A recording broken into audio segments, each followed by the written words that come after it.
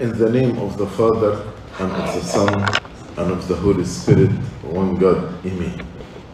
The Coptic month Tut is the first month in the Coptic year. And the Church speaks to us through the readings of the Sundays of this month about the love of God. Last Sunday, we heard about the counsel of God. The counsel of God is the salvation of every single person.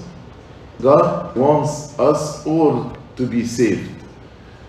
Some people accepted the counsel of God regarding themselves, and some people rejected the counsel of God regarding themselves, like the scribe and Pharisees.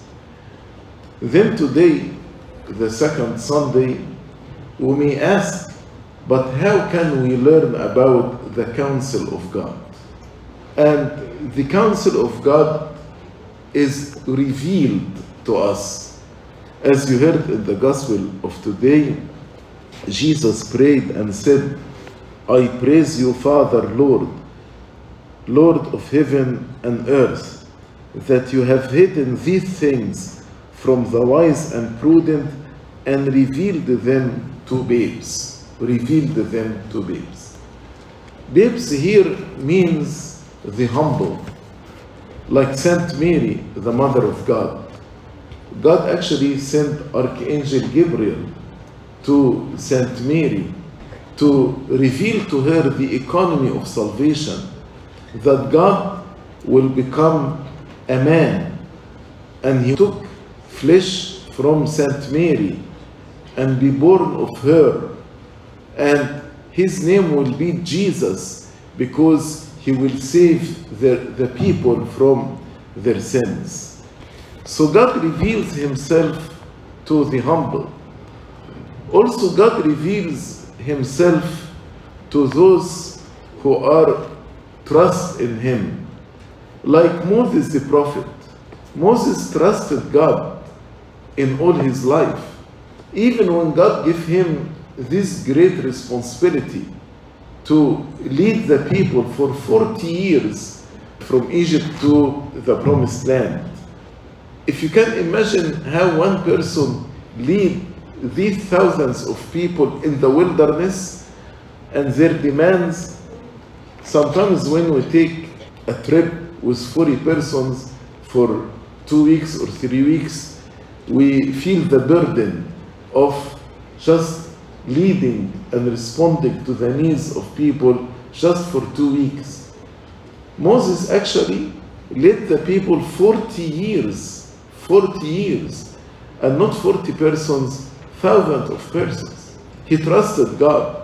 That's why God revealed himself to Moses and appeared to him and told him, I am the God of Abraham, the God of Isaac, God of Jacob, when appeared to him in the burning bush. Also, God revealed himself to those who love him, like St. John the Beloved.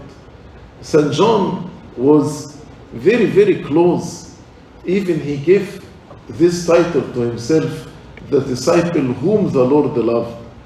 That's why God revealed to him mysteries about the end of the days and his second coming.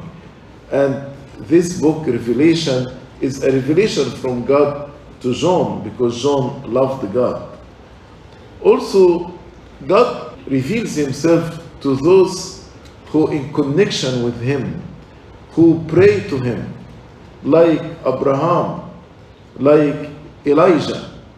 God revealed himself to the prophets, Ezekiel, Isaiah, Jeremiah, all these people, because they were in connection with God in the life of prayer, to the extent that Abraham is called the friend of God.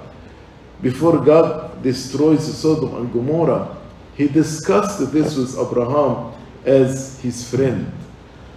Also, God reveals himself to those who repent and return back to him, like St. Paul, because of his zeal and repentance God appeared to him and led him in the right way. And finally, God reveals himself to those who study his word and read his word day and night, as David the prophet, who several times, like in Psalm 119, he mentioned how God reveals himself through his word to us. So God reveals himself to several people, but he does not reveal himself to the prudent, to the wise, to those who are wise in their own eyes. Not the heavenly wisdom, but the earthly wisdom. Those who follow the earthly wisdom, God doesn't reveal himself to these people. Then a lawyer asked the Lord, and he told him, "Teacher, what shall I do to inherit eternal life?" So the Lord told him, "What is written in the law? What is your reading of it?" So the Lord told him, the answer to your question is revealed in the scripture. But the problem is, how do you read it? What is your reading of it? Many people will say, we study the scripture, but we are not like David. God is not revealed to us as he revealed himself to David, although we read the scripture. And this question that God asked the lawyer, how do you read, is a very important. Because some people read the scripture to support a certain idea in their mind. Like other denominations, when they read the scripture, they look for certain verses to support their opinion, to support their dogma. So they are not reading the scripture to learn and to edify themselves, but to support a dogma or an idea in their mind. Like, for example, Arius, when he could not comprehend how Jesus can be God, so he read the scripture and he found this verse, "The Father is greater than I."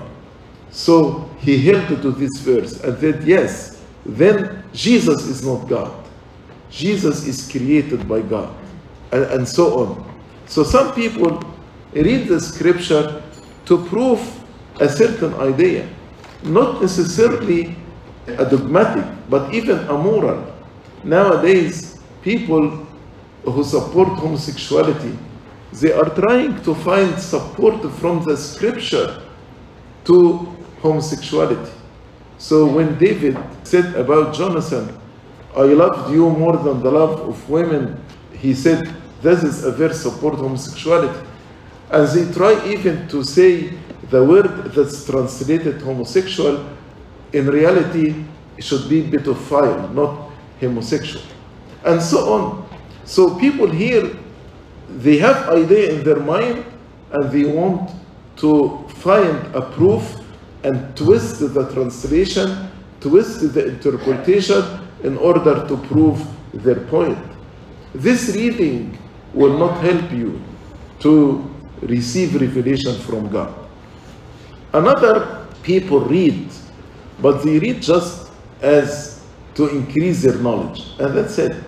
So they read the Old Testament, the New Testament, just to get knowledge. What about what happened to Abraham, what happened to Isaac, what happened to Moses, what happened to Elijah? So just reading for gaining knowledge.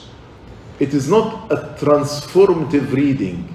Reading to transform me, to change me. No, they just read to gain knowledge. Some people read to study. They study the scripture and they can teach the scripture, but their life is completely away from God. And this is a problem of many contemporary theologians. They actually theologians, they read the scripture, but not with the fear of God, not with a godly life. And these people, most likely, they will fall into heresies. Because what will protect a person from falling into a heresy? A godly life. When a person walks in the fear of God. But when just I study and relying on philosophy and relying on my mind in interpreting the scripture and dismissing 2,000 years of holy tradition, and just what I accept by my mind, I receive it, what I reject, and I make my mind is the ultimate authority in theology. These people do not receive any revelation from God. And some people read the scripture to criticize it, like people from other religions. They read the scripture in order to criticize it. Although they read the scripture, but they will not benefit from it. That's why the Lord said to the lawyer, what is your reading of it? How do you read? When we read the scripture, we need to read it in a spirit of submission. We need to read it in a spirit of listening to the voice of God. How the scripture transformed me. How the scripture changed me. That's what we call transformative reading. That's why before we read the gospel in the church, there is a litany called the litany of the gospel. And we ask God to enlighten our mind, to understand through the Holy Spirit the meaning behind every word in the scripture. Also, not only to be hearers of the word, but also to be doers of the word. Because as St. James said, if you hear the word but you don't do it, you are like a person looked at a mirror and saw his face in a mirror. But then he left and forgot what he was. The scripture is a mirror. The scripture tells me how to live my life, how to inherit the eternal life. But if I look at this mirror and then I forget everything, what is the point? That's why the fathers told us, after you read the scripture, you need to reflect, meditate, memorize verses, apply it in your life, live by the word of God. So we read it with our eyes, understand it with our mind according to the interpretation of the early church fathers, keep it in your heart and apply it in your life. Then when he asked the lawyer, what is your reading of it? So he answered and said, you shall love the Lord your God with all your heart, with all your soul, with all your strength, and with all your mind, and your neighbor as yourself. Then the Lord told him, you have answered rightly. Do this and you will live. So as if the Lord told him, the answer is already in the scripture. You came and asked me, what shall I do to inherit eternal life? But if you look at the scripture, you will find the answer in the scripture. And to be saved, as I told you, the economy of God for us is our salvation. But our salvation actually aims to another point. So salvation is not the ultimate goal. But there is another goal behind our salvation, which is to be one with God, to be united with God. I cannot be one with God. I cannot be the bride of Christ unless I am saved first. That's why our relationship with God is a loving relationship. With Jesus Christ, we are His bride. With God the Father, we are His children. And with the Holy Spirit, we are His dwelling place. You are the temple of God, and the Holy Spirit abide in you. So, the salvation is one step leading to another step, which is the communion with God, the fellowship with God. That's why St. John, the apostle of love, in his first letter, he said, this is the good news that we want to declare to you, that we have fellowship with God, and also we have fellowship with one another. You can read this in 1 John chapter 1. St. John said, that which we have seen and heard we declare to you, that you also may have fellowship with us. we are declaring, we are revealing this to you, so you have fellowship with us. And truly our fellowship is with the Father and with His Son, Jesus Christ. And these things we write to you, that your joy may be full. So, as I told you, salvation is just one step, but lead to another step, which is the communion, the fellowship with God, the fellowship with one another. And there is no fellowship without love. If we want to have fellowship with one another, fellowship with God, then it is a loving relationship. So when the lawyer asked the Lord, what shall I do to inherit the kingdom of God? He told him, what's written in the law? Love the Lord God and love your neighbor as yourself. And as they say, the scripture in a word is love. In love. St. Augustine said, love God and do whatever you want to do. Because if you really love God, then you will not fall in any sin. If you really love God, you want to spend time with Him. You will talk to Him in prayer. You will listen to Him in the scripture. You will come and be with Him in the church. And you repent and confess your sins and commune with Him in the Eucharist. If we really love God and if we really love one another, then actually most of the sins we commit will disappear from our life. Why we gossip about each other? Why we don't forgive one another? Why we judge one another? Why we compete with one another? If you think about all these issues, because lack of love. In 1 Corinthians chapter 13, St. Paul spoke about 3 things about love, or 4 things actually about love. He said, love bears all things, endurance, forbearance. Number 2, believes all things. Number 3, hopes all things. And number 4, endures, be patient, all things. Let's examine ourselves and see, do we bear all things? Do we believe everything? Do we hope all things? Do we endure all things or not? Definitely nobody reaches the perfect love. All of us who are growing toward perfect love. But we need to be growing. We need to be growing.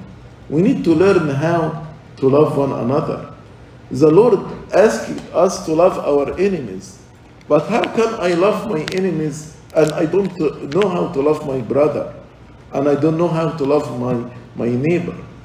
So let's ask God to open our heart with love toward Him and toward one another, because this is the road to the inheritance of eternal life. So God has a counsel regarding us. This counsel is to be in fellowship with Him. This counsel is revealed to those who are humble, to those who pray, to those who love one another, to those who trust Him, to those who live the life of repentance, and to those who study His Word. But the problem in studying His Word, how do you read? Do you read to criticize the Word of God? Do you read to prove an idea in your mind? Do you read just for knowledge? Do you study it to be a theologian, but without living a godly life? Or do you read in a transformative way, to transform yourself, to let the Word of God transform you and to change you? Actually, when you read in the transformative way, then the Holy Spirit will work in you and will transform your heart. And your heart will be a loving heart toward God, a loving heart toward one another. And in this way will inherit the eternal life. Glory be to God forever and ever. Amen.